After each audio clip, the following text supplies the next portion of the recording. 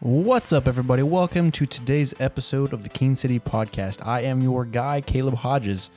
So, happy 4th. This is the 4th, or I guess technically it's the 5th of July, but the parade's today. So, make sure y'all go out to that parade on 9 o'clock on Main Street, and then there's going to be a whole bunch of stuff afterwards. So, the agenda for this upcoming city council meeting is pretty straightforward. There's going to be a stop sign ordinance discussion, and then a mutual agreement with Joshua ISD that will be discussed. That's going to be pretty interesting. And then there's also going to be a discussion about PW surplus. That's going to be scrapped, and they're going to be talking a little bit about that. And then, of course, the normal executive session. And that will be the city council meeting on Thursday at 6 p.m. Everyone is welcome to come.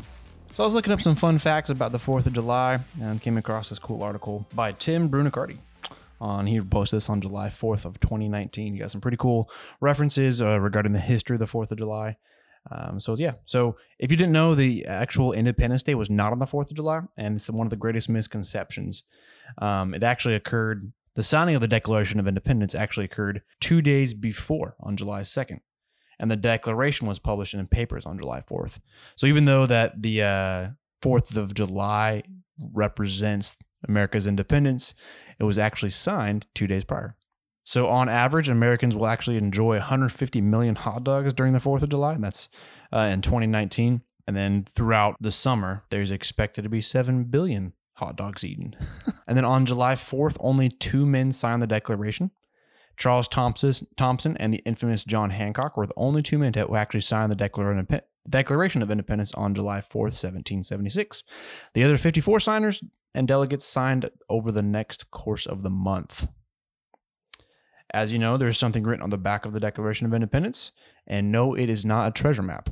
According to History Channel, a simple message is written upside down across the bottom of the signed document that reads, quote, Original Declaration of Independence dated 4th of July, 1776. According to the same article, no one knows who wrote this or when, but it was believed to have been added as a label during the years of the Revolutionary War, when parchment was frequently rolled up for transport. So Richard Stockton actually signed later and recanted the Declaration of Independence. That was a whole bunch of mumbo-jumbo drama. The average age of the signers was 45 years old, and the youngest signer, Thomas Lynch Jr. and Edward Rutledge of South Carolina, were 26. On average, about $1 billion of fireworks are bought for the 4th of July, and most of them are bought by men.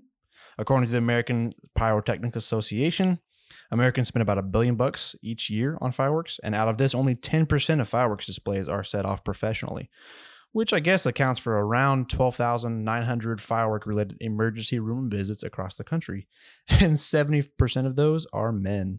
So the earliest date of fireworks dated back to 1777. That was the first anniversary. John Adams wrote in a letter to his wife Abigail that he wanted Independence Day to be celebrated with pomp, parade shows, and illuminations. This original letter was written when Adams presumed that Independence Day would be celebrated on July 2nd. Although an official national census was not completed until 1790, the U.S. Census Bureau estimated that there were about 2.5 million people living in America in 1776 when the Declaration of Independence was signed. But as of 2020, or 2021, I should say, we have about 331 million. And a weird and bizarre 50th anniversary of the 4th of July happened when Thomas Jefferson, who was 82, and John Adams, who was 90, both died on July 4th, 1826, within 5 hours of each other on the 50th anniversary of the signing of the Declaration of Independence. Weird, bizarre fact. And then July 4th was not deemed a federal holiday until 1870, almost 100 years after the actual nation was founded. So those are about a handful of facts that are interesting about the 4th of July. Y'all be smart, be safe, don't be dumb. Get to know your neighbor. Have a good one.